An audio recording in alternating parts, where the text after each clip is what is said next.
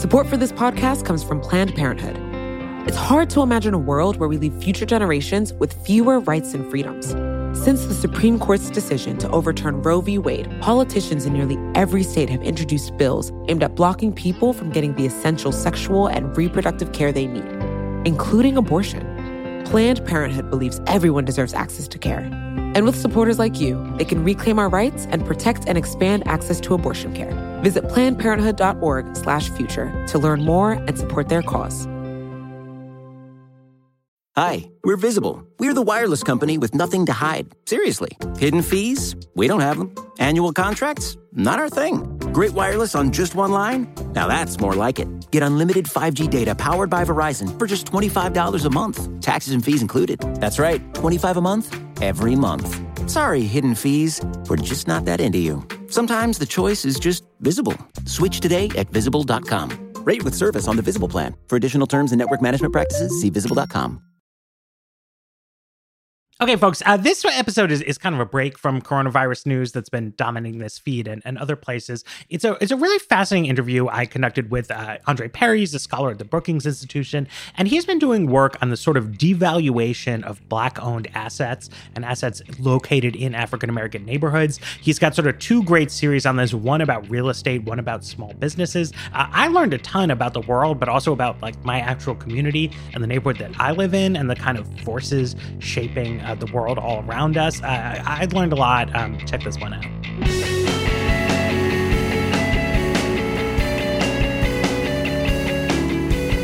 Hello, welcome to another episode of The Weeds on the Vox Media Podcast Network. I'm Matthew Iglesias. My guest today, Andre Perry, is a fellow at the Brookings Institution. He's the author of the forthcoming book, Know Your Price, and the author of a couple recent great reports that I'd read on a fascinating subject. The most recent one of them that I saw, it's about, I don't know how you would put it. It looks at the Yelp reviews in African-American versus white neighborhoods, and it shows how business quality essentially is devalued in Black neighborhoods. That's right. The thrust of my work, I'm looking at assets in Black majority cities. There's this narrative that the state of Black majority cities are a direct result of the behaviors of the residents in them. And so a lot of my work goes into looking at structural issues that cause lower prices on homes, lower ratings on for services. And so this business report that we just put out, looking at the devaluation of businesses in Black neighborhoods, falls in that vein. And so what we did was we scraped Yelp data to get a sense of quality of businesses in neighborhoods where the Black share of the population is 50% or greater, and compared those reviews as well as revenue growth in neighborhoods where the share of the population is less than 1%. And what we found is pretty much astounds that businesses owned by people of color actually have higher Yelp ratings than their white counterparts, but they get less revenue and less reviews based upon the concentration of Blackness around it. And now this is for all businesses, regardless of the race of the owner, that a business in a Black neighborhood is penalized or devalued simply because of the perception of the neighborhood it's in. It's not an issue of quality that's getting less revenue. The quality is there, as indicated by the Yelp reviews. I want to dive into this, how it works put together, because it's fascinating, and it's to exploit Yelp to sort of get an index that we wouldn't have been able to do in the past is really, really clever and cool. It's because so much talk about technology has been about how it harms community. So we're using data from this popular app to expose inequality in this country. Let's talk a little bit about that narrative that you sort of mentioned at the beginning. And so this is an idea that, so we know there's a large wealth gap in the United States. African Americans have much less household wealth. A tenth, 170,000 compared to 17,000 white to Black. And so one idea about that could be, well, this is essentially a lack of savings behavior on the part of African American households, right? If you just stop buying gold chains and fancy cars, then your households will be better off. That's what's out there. And there's a kind of racist version of absolutely. that you hear from scoldy white people. And you also hear it, though, from the more conservative segments inside the Black community, right? Oh, that absolutely. there's a narrative. It's, well, if we got to spend our money, and, Right. in the right way, and we're gonna just work this out internally. If we just owned more homes and we started more businesses, and some of the past presidential candidates had goals of establishing more home ownership and more businesses, and those are great. But if you don't deal with the overarching inequality, no matter how many homes people purchase, if they're constantly devalued, you won't reap the benefits of owning that home. But it gets to this narrative that allows us to not address the structural issues. If it's all about individual behavior, then you don't have to look at racism and its root causes. Right, and if there is a structural bias against Black-owned businesses or against businesses in Black neighborhoods, that's actually a very good reason to not start as many businesses.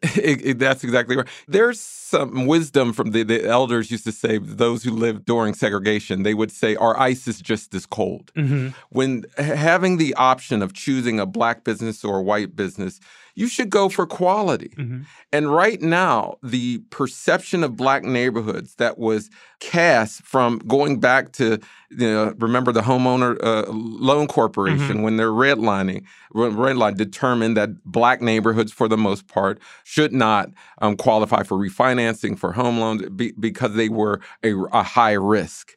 That perception of risk goes beyond housing. It goes to businesses, to people. And so when you have this belief that Black people are the causes of the conditions of the neighborhood, you never get to those real structural differences that created these wide wealth gaps. And it becomes cyclical, because if you observe that Black-owned assets are devalued, that's a reason to not lend, which perpetuates devaluation. Oh, absolutely. This cycle, and it goes beyond just the housing market. So people look at the homes in neighborhoods, and Black neighborhoods are devalued. The businesses are devalued. People move out.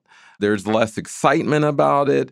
And eventually people do move back in and purchase property at a discount because these are quality assets. And that's another important piece of this, that I'm constantly showing that homes and businesses are quality in Black neighborhoods, are quality assets, but they are devalued. They're not broken. As you alluded to, when something goes wrong in a Black neighborhood, the reflective responses is it all starts at home. If they just act right, and never get at the structures that are causing a lack of revenue, then we won't ever get to a place of equality and equity. Let's talk about this Yelp research. And just first, like if people are for some reason not familiar, what is Yelp? Yelp is a consumer rating tool that a lot of people are familiar with. When they go to a restaurant, you can actually rate the experience. You can rate the food, you can rate the ambiance.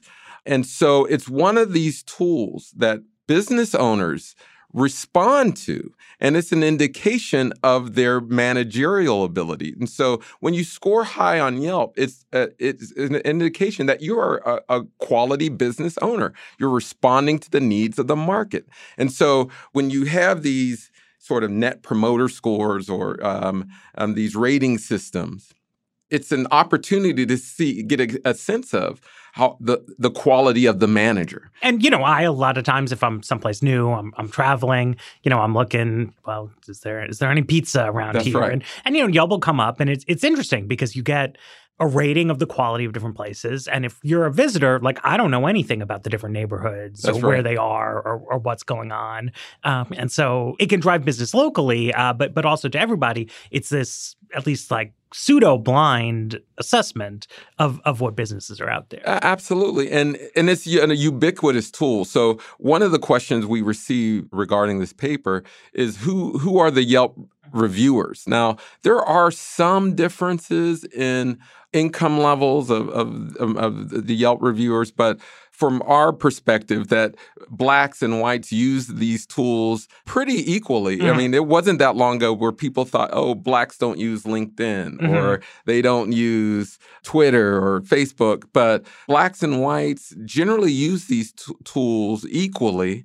And so the who's using Yelp really doesn't really factor in the profit differences that came about in the study. And so then, like, the first most basic thing you show is that if you have higher Yelp review, that drives more revenue. Oh, absolutely. And in the main, a higher Yelp review, you get higher revenue, no question, except for in Black neighborhoods, in which highly rated businesses in Black neighborhoods actually get lower revenues than those lowly rated businesses in white neighborhoods. Right. And so you're looking at revenue growth, right? Yeah, the idea is a high rating should drive new people to your business, that new people will discover it and they'll hear good things about it and they will show up. And, I mean, it's not earth-shattering to find that high ratings do, in fact, drive revenue, but it's important to the external validity of the finding, and then you see that there's an exception in how do you assess, like, what are Black neighborhoods in your term? Because of another study, and we'll probably talk about this, that because of housing devaluation, that homes in Black neighborhoods are priced lower, resulting in less revenue for owners, less revenue for municipalities. Many of the neighborhood conditions would be different if you didn't have this devaluation.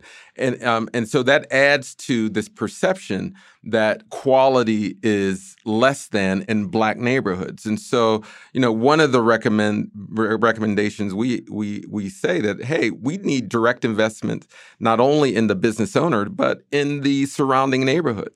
The devaluation of businesses and property in Black neighborhoods erodes the quality of that neighborhood. And so we are advocating strongly, hey, we need investment in the actual places, but there must be an associative investment in the individual, because if you invest in place and not people, that spurs gentrification. Right. But so you define a Black neighborhood as it's over 50%? Over 50%. And we compare those to where the share of the Black population is less than 1%. In the United States, it's about, 11, 12% African-American population. About 13%. Yeah. But there's a lot of segregation and residential patterns, so it's not uncommon for a neighborhood to be either much Blacker than average or essentially all white. Yeah, in the report, what's fascinating, I met a owner, Grandma Bees, the owner of Grandma Bees, Dorian Moorfield. He's owned this business for 10 years.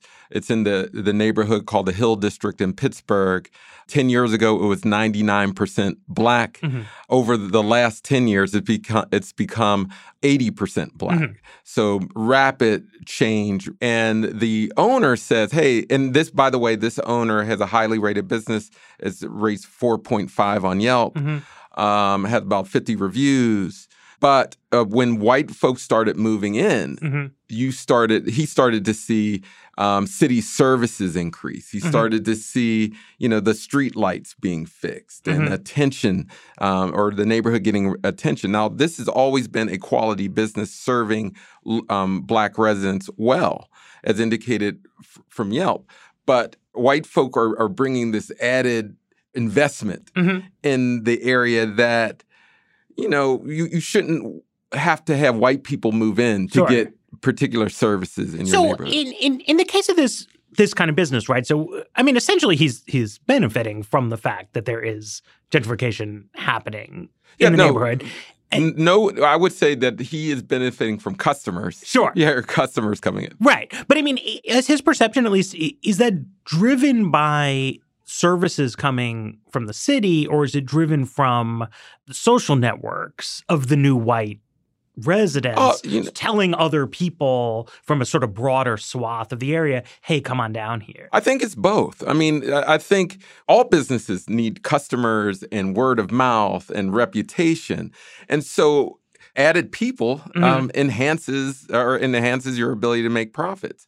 However, what's interesting is that many businesses, the folks aren't willing to go into the neighborhood to get that the better service, the better burger, the better retail, simply because it's in a Black neighborhood. Right. And that's the barrier that we need to knock down. Right. I mean, so the question is, right, the perception is this neighborhood is like a no-go zone.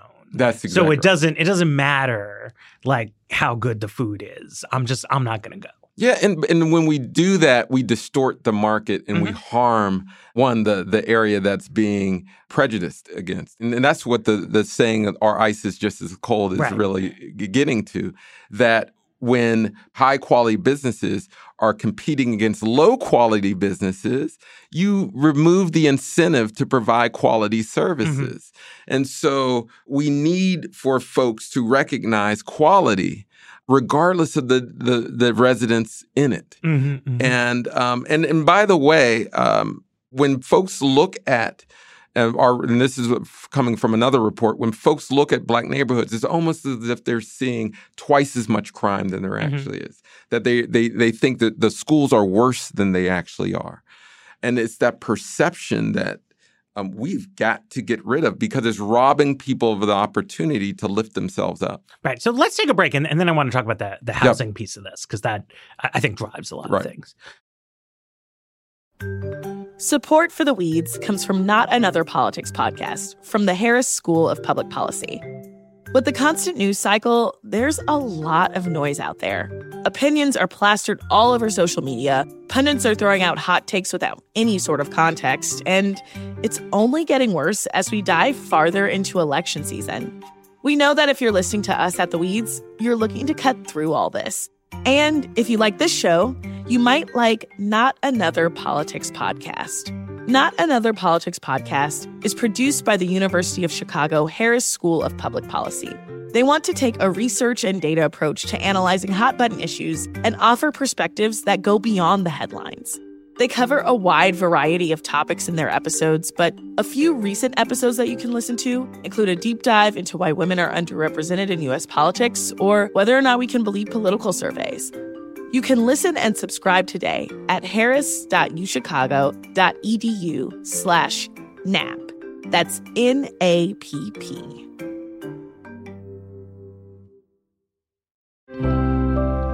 Support for this podcast comes from Planned Parenthood. Your body is your own. That's why Planned Parenthood is committed to ensuring that everyone has the information and resources they need to make their own decisions about their bodies, including abortion care. Today, lawmakers who oppose abortion are challenging Planned Parenthood. Affordable, high-quality basic health care for more than 2 million people is at stake. Planned Parenthood believes that health care is a basic human right. That's why they fight every day to push for common-sense policies that protect our right to control our own bodies. They also work tirelessly to oppose the onslaught of new policies aimed at interfering with personal decisions best left to patients and their doctors. They won't give up, and they won't back down. You can join Planned Parenthood in the fight to help make sure that the next generation can decide their own futures. The organization needs your support now more than ever. With supporters like you, they can reclaim our rights and protect and expand access to abortion care. Visit PlannedParenthood.org/future to learn more and support their cause. So in a prior report, you look at the valuations of homes in African-American neighborhoods, and that gets at a lot of what you were starting at there, right? You can sort of eyeball the racial composition of a neighborhood, or it can have a reputation in one way or another. And location is very important to the real estate industry, always sort of has been. But this is a kind of, a really insidious nexus between race and real estate valuations that you find. Yeah, so what we did, again, we looked at home prices in neighborhoods where the share of population was greater than 50%, compared those to neighborhoods where the share of Black population was less than 1%. And we looked at Zillow listing price, and we controlled for all those reasons people would suspect causes lower home prices. In absolute terms, homes in Black neighborhoods are about half the price of those in white neighborhoods. So what do you control for in there? So we control for education, crime, walkability, number of restaurants, and a lot of the things people consider when buying a home. But after controlling for all those things, what we found pretty much astounds that homes in Black neighborhoods are devalued by 23%, about $48,000 per home. Cumulatively, that's $156 billion. What I say is lost equity. Mm-hmm. That money should be used to start businesses, to send your kid to college, to move to a better neighborhood. That money should be used by municipalities. Part of it would go to their tax coffers to provide better schools, to fix the roads and provide the infrastructure. So the homes in Black neighborhoods are quality homes, again, but they are devalued. And again, I say this all the time. There's nothing wrong with Black people that ending racism can't solve. Mm-hmm. We have to get to beat back this narrative that Black communities are somehow broken. And this, the tax revenue piece there, right? That's really interesting because it's perception then drives reality, right? If you talk about a majority Black city and, it has its pros, it has its cons, like any place else. But if it was valued at that 23% higher rate, right, that you're talking about, then the tax base is larger. And then whatever those real problems are, the city has a much easier time tackling them. You could have more teachers, more police officers, paved roads, whatever it is, and a virtuous circle of improved perception and then improved reality. Yeah, it's a life and death situation, though. In my new book, Know Your Price, I outlined the story of my father. Mm-hmm. He was murdered in a prison outside of Detroit, Jackson State Penitentiary. And when I read the autopsy report, it said he was stabbed. He died from a single stab wound to his heart.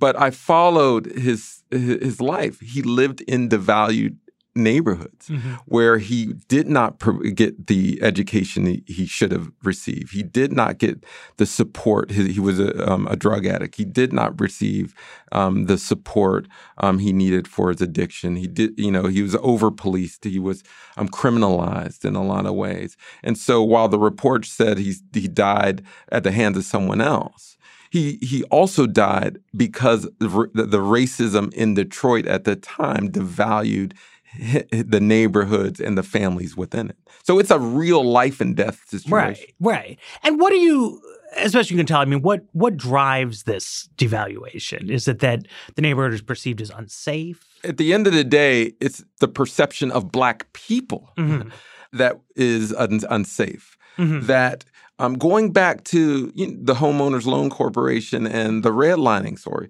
it was the perception that Black people are a greater risk. Mm-hmm. And so whenever you see devaluation of people, you're going to get devaluation of neighborhoods. You're going to get devaluation of school boards. You're going to get devaluation of institutions.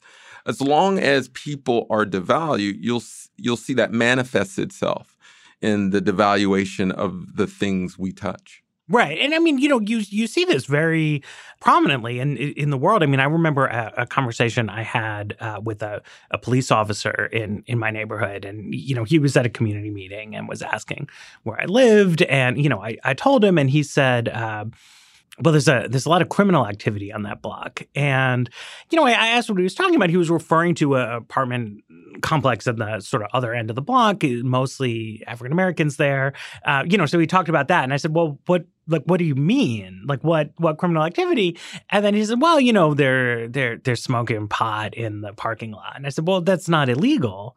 Because it's not in DC. And he said, well, you know what I mean. I think I do know what he means. But look, it goes as high as the president of the United States. Remember when Trump was then candidate Trump, and he gave a speech in Diamondale, Michigan, and it was almost as if he was looking directly at Detroit, and when he made that comment, basically appeal to the Black voters, saying, "What do you have to lose? There's nothing there." And then but from our research, we clearly know there's something there. There's $609 billion of residential assets in majority Black cities. There's businesses in majority Black, but there's this perception that there's nothing there. Well, and when we was talking about Elijah Cummings, and his district, right? I thought that was a great example because it's like a lot of places. There's some troubled neighborhoods in there, but it's a very middle class district. But it's an African American district. It's an African American representative, so he's it's a shithole in his mind. That's exactly right. And this is the narrative. It's Donald Trump didn't create this. No. This is the narrative that exists about Black neighborhoods, that they are broken, that they are risky, that there's crime, that there's and it leads to the devaluation of property, which worsens the neighborhood's capacity to lift itself. And schools. And schools, too, I would think, right? I mean, there's an incredible racist perception of the dangers of sending a child to a school with Black kids. I started out a lot of my research in education, and one thing that I can't stand is when people say, if we could only fix the schools, everything else will matter. And we've had an era of school reform where we blamed students and we blamed teachers. And we never looked at the financing structures, and including the devaluation of homes that robs communities of the resources to provide quality services. I mean, this is a real problem that we need big solutions for. And I think we've seen that from some of the school equalization lawsuits, right? That it's been, because I think there was an old line of thinking in education that, well, money doesn't fix these problems. And you can show a correlation. It's true. Some high-spending districts have a lot of problems. But when I think it was Connecticut or New Jersey, but some states, they essentially made them put more money into the low-income, heavily African-American districts. And it helped a lot. Oh, absolutely. Maryland and there's a few other states that are passing legislation or working on legislation to increase budgets to equalize sort of the property tax model that we have. But I've been talking with some of those officials and saying, hey, don't forget about the devaluation of homes either. It's not because of again, if you don't fix the structural problem, it will continue to lessen the ability of neighborhoods to lift themselves. Right. I mean, because this is we didn't really go into the whole backdrop of like the role of housing in American society, but this is for normal people, like the main source of savings and finance. I mean, obviously, there are also billionaires who are doing whatever, but a typical person who works for a living gets a mortgage, buys a house, pays off that mortgage over time, and the property value also goes up over time, and now they have a source of equity to fall back on. Yeah, now, and we tell that to Black Americans every day. Right. And it's not necessarily true. Right. Because their homes are devalued. So the ability to accrue that wealth is limited. And so we've got to address this problem because there are people doing everything that they're told to do to achieve the American dream, and they're not reaping the benefits of it. And I think, and it's important, I mean, what I think's really important about your research here is that it's happening now. There's been a lot of attention over the past few years to the sort of like deep history of housing policy, which is important. I mean, it's good to know history, right? Yeah. But we're not talking actually about a legacy of discriminatory policies. We're talking about right now discrimination. Let me tell you that my research has been in the conversations about reparations, and I appreciate that because certainly history has some bearing on what happens today. But I'm using 2017 data. Right. I keep reminding, this is 2017 data that we're playing with. And so it may not be redlining, but something is going on, not just with appraisals, lending, and real estate agent behavior. There's other factors at play. But there's something going on where homes in Black neighborhoods, specifically Black neighborhoods, are of lesser value. And the controls are important to this, right? Because you're saying it's not, I mean, it may be the case that historically Black people were pushed into inferior neighborhoods or denied access to capital, but that right now, neighborhoods where the hard assets are comparable to neighborhoods elsewhere, the nature of the housing stock, the nature of the street grid are still devalued. Yeah. People will have this image of Black neighborhoods being these poor, downtrodden places. But let's go to suburban Maryland, in Prince George's County, where Black folks own their homes, and you have well-manicured lawns, and you have significant devaluation in those places. And I encourage everyone to go to Brookings.edu, get the devaluation of assets report. You can see in your particular area how much it's devalued. There are some places where housing prices appreciates in Black neighborhoods, but for the most part, it's a devaluation across the board. And these structural factors, they drive individual behavior. Because, you can perceive something that's like, well, why do they have this like crappy fence? Like, why aren't they trying harder here? And, if you understand, if you think basic economics, right? If going from 4 stars to 5 stars is not going to give you as much extra revenue as it would in a different situation, you have less reason to do it. If your sweat equity is not valued as highly, then that's a reason not to do it. Like a rational reason, not a I'm being lazy or I don't care. That's right. But it's that if your efforts are not rewarded structurally, you're not going to make them. Yeah, and one of the biggest fears I have about these reports is I don't want to discourage people from living and working and starting businesses in Black neighborhoods. The point of a lot of this research is to say, hey, these are quality assets. You could actually get a greater return on investment in these places if we decide to trust and believe in Black communities, i.e. Black people. You could get the kind of return, not only financial returns, but social returns. So let's take a break, because then we should talk about solutions. Yeah. Support for The Weeds comes from Hydro. Finding the time to exercise can be hard.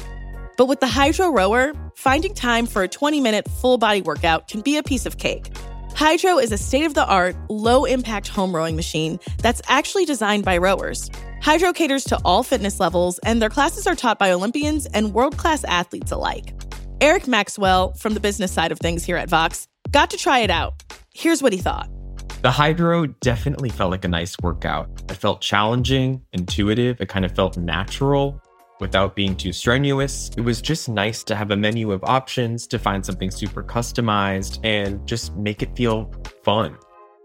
This spring, you can join the growing rowing community at Hydro. You can head over to hydro.com and use code WEEDS to save up to $400 off your Hydro.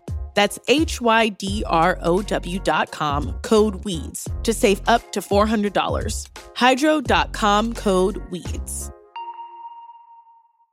Hi, we're Visible. We're the wireless company with nothing to hide. Seriously. Hidden fees? We don't have them. Annual contracts? Not our thing. Great wireless on just one line? Now that's more like it. Get unlimited 5G data powered by Verizon for just $25 a month. Taxes and fees included. That's right, $25 a month, every month. Sorry, hidden fees. We're just not that into you. Sometimes the choice is just Visible. Switch today at Visible.com. Rate with service on the Visible plan. For additional terms and network management practices, see Visible.com.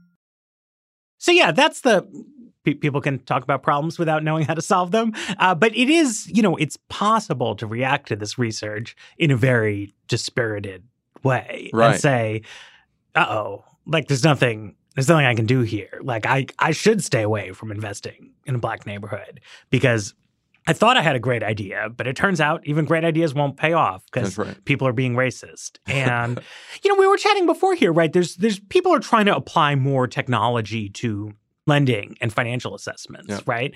And so if the algorithm discovers that the racial composition of the neighborhood is in fact a factor in revenue, the algorithm's going to tell you to discriminate and not lend to businesses in Black neighborhoods. I appreciate technology, but I remind people if the programmers have the same biases, which they do, that led to the devaluation of property, then those algorithms are just going to reinforce that same phenomenon. So that we've got to find ways to change the perception. The one way I know that can work is by investing in and trusting Black businesses, Black neighborhoods, and Black people. Mm-hmm. Once you start engaging and investing in folks, then you develop a bond with them. Mm-hmm. Unfortunately, devaluation is detracting people from investing in Black people and enterprises, and that's hurting everyone. In addition, we do need a whole new slew of innovations, products that will address this devaluation. Again, it's not just about the housing industry. There's we need solutions at the municipal level in terms of policy. We need different market-driven products. And so one of the things we're doing, I'm partnering with Ashoka, and we're actually going to go around the country and solicit entrepreneurs to actually deal with this problem. Mm-hmm. And so we're looking at $1 million of prize money to invest in companies who want to deal with this problem because it occurred at so many different levels. You want the solutions to come from these local communities, and that's what we're going to do. But clearly we need investments in people and place to spark the kind of economic growth in these neighborhoods. So what does that look like concretely? I mean, what does it mean to invest in I would love to see, particularly in places like Detroit, mm-hmm. where there's severe devaluation. I would love to see a special mortgage products because mm-hmm. many of the homes are under $30,000. Mm-hmm. No bank is going to back them. Mm-hmm. And so people are forced to use family and friends' dollars to just purchase a home, and many people just can't afford it. Mm-hmm. So we just need different type of mortgage products in that regard. So the same way we bailed out poor people during the Depression, mm-hmm. we need to bail out people now by providing low-interest loans. I also believe for current homeowners, we should have microloans so that they can fix up mm-hmm. the properties because of the lack of equity. They don't have money to actually put in to fixing up their home. Yeah, and so in a lot of these Midwestern cities, especially the central cities, the current values of the house are below their replacement values. That's right. To be technical, right? So it's like you can look like, well, what would it cost to build this house versus what does it cost? An identical house versus what does it cost to buy it? Right. That's right. And so in a place like in San Francisco, right, the values are way above replacement level because the land is so valuable. But in places like Cleveland, Detroit, Toledo, demand for living there is so low. And it means that the hard assets are wasting away, that people aren't putting up the money to prevent the structures from decaying. And it's a huge loss to American society.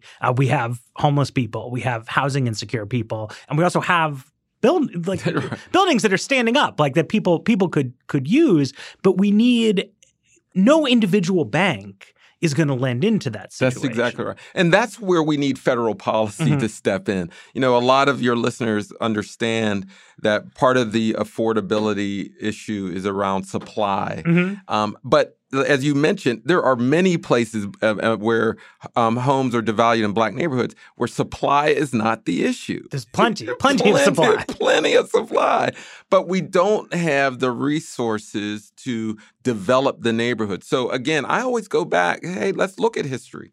We enabled white Americans mm-hmm. to build up neighborhoods because of federal housing policy. Mm-hmm.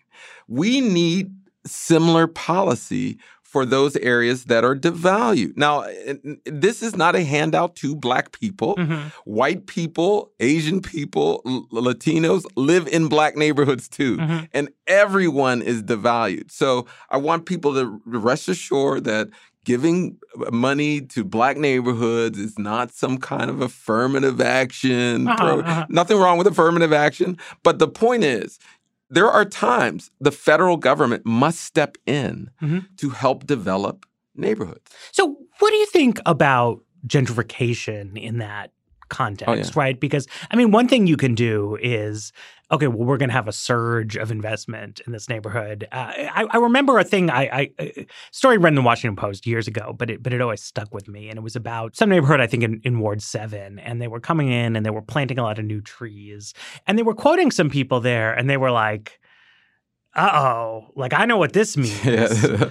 And it's a Trader Joe's coming to town and Starbucks. It's terrible because you don't want to say, well, you don't want to say that it's bad to provide improved city services, but there's suspicion as to what the meaning of that kind of investment is and who it's for. Oh, yeah. And this is why you should never have a community development strategy without an investment strategy in people and ownership. Mm-hmm. When people own things, when they own businesses, when they own homes, they're not worried about an influx of people coming in and their home prices and taxes rising. And so the goal is, hey, municipalities, oftentimes they're the largest landowner in a municipality.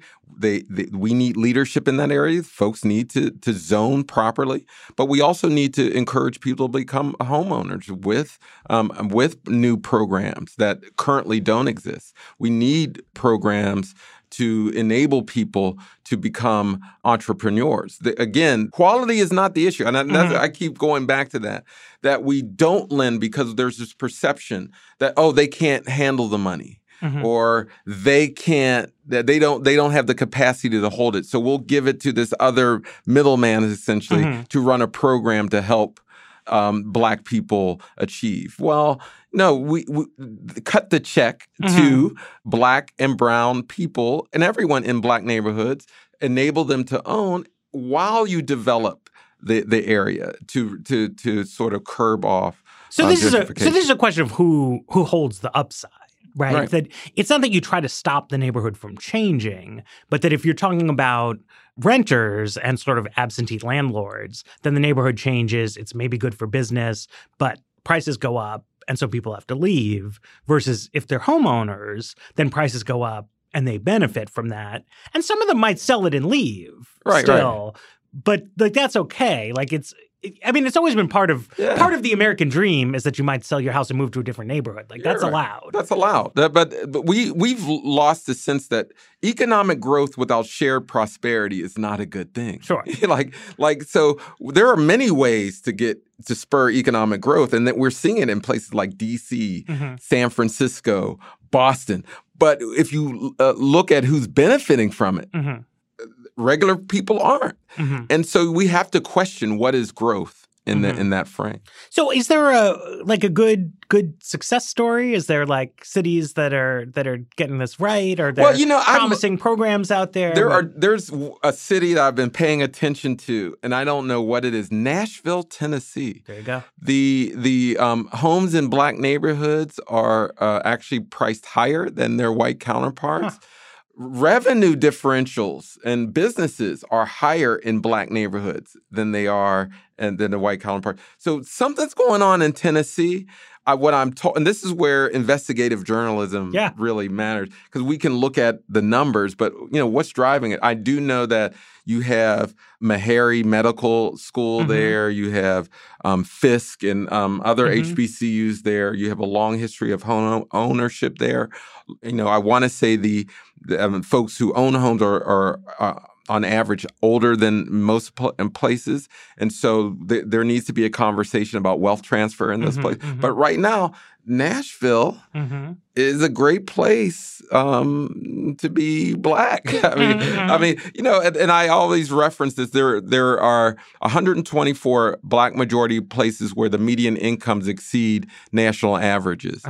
Half of them are in Maryland. Okay. So Maryland is sort of like bougie heaven. Sure. Black bougie heaven.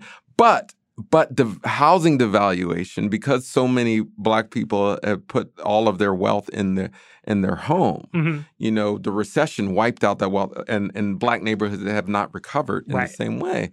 And so these are places, though, that we should see more investment.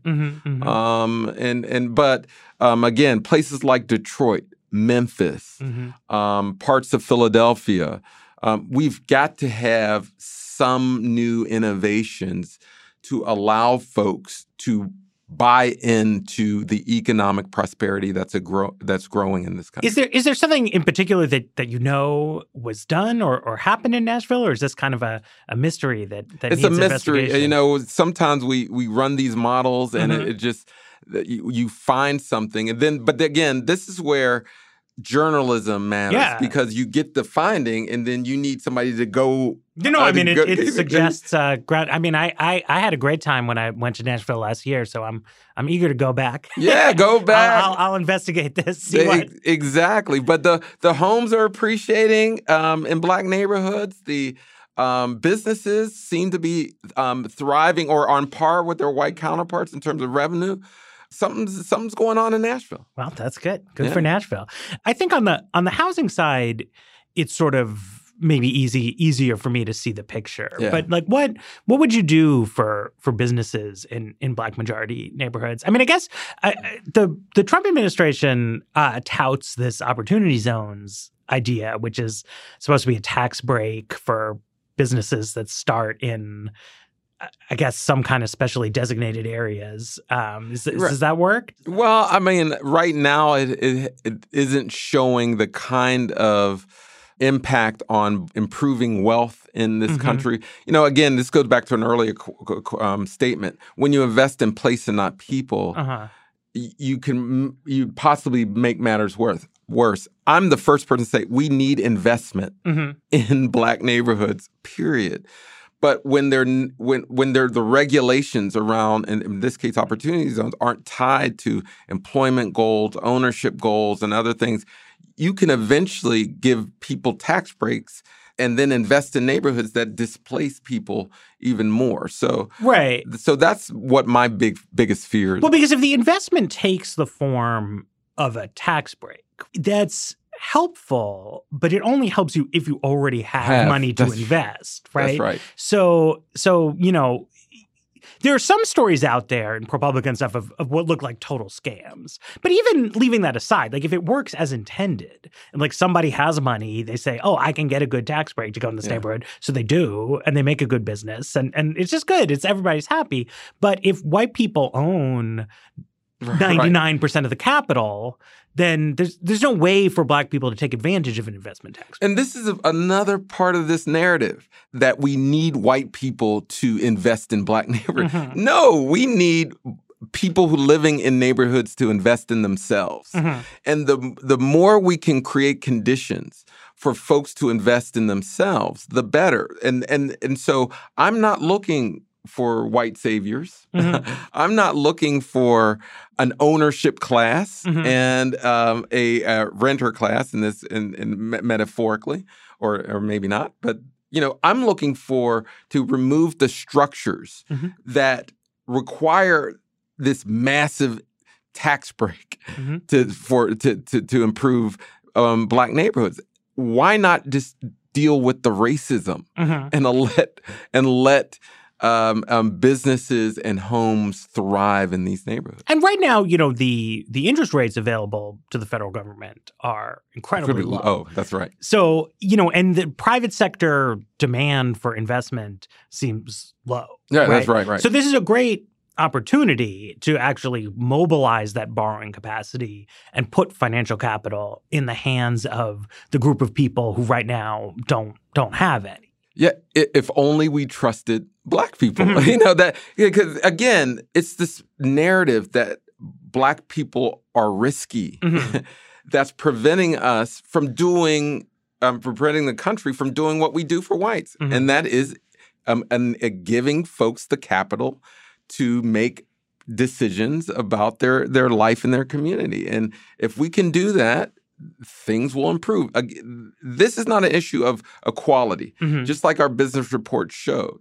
The quality is there. Higher order thinking skills are there in terms of business and home ownership.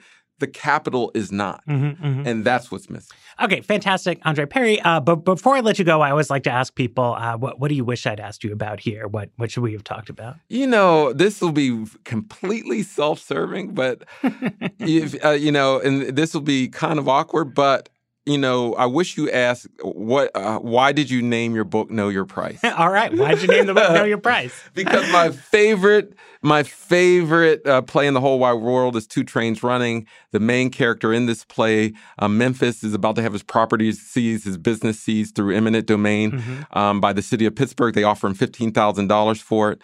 He says, no, I'm not selling my business. I know my price. I'm paraphrasing. I got my price.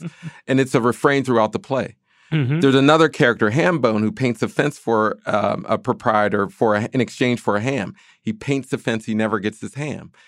Throughout the play, he goes back and forth. Give me my ham, until he goes crazy and dies. But there was actually a happy ending. I know people are like, damn. But that's a little dark. There's a happy ending. The main character, Memphis, gets $35,000 for his business. And the moral of the story is, know that you have worth. But what I want people to do, understand with my book, is know that you have to demand a price.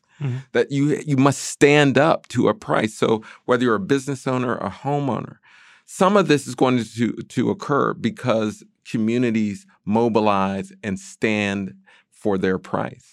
And that's why I wish you asked me. That's why I have that question at the end. You missed stuff. Okay, thank you so much, Andre Perry. Thanks to our producer, Jeffrey Geld, and The Weeds will be back on Saturday.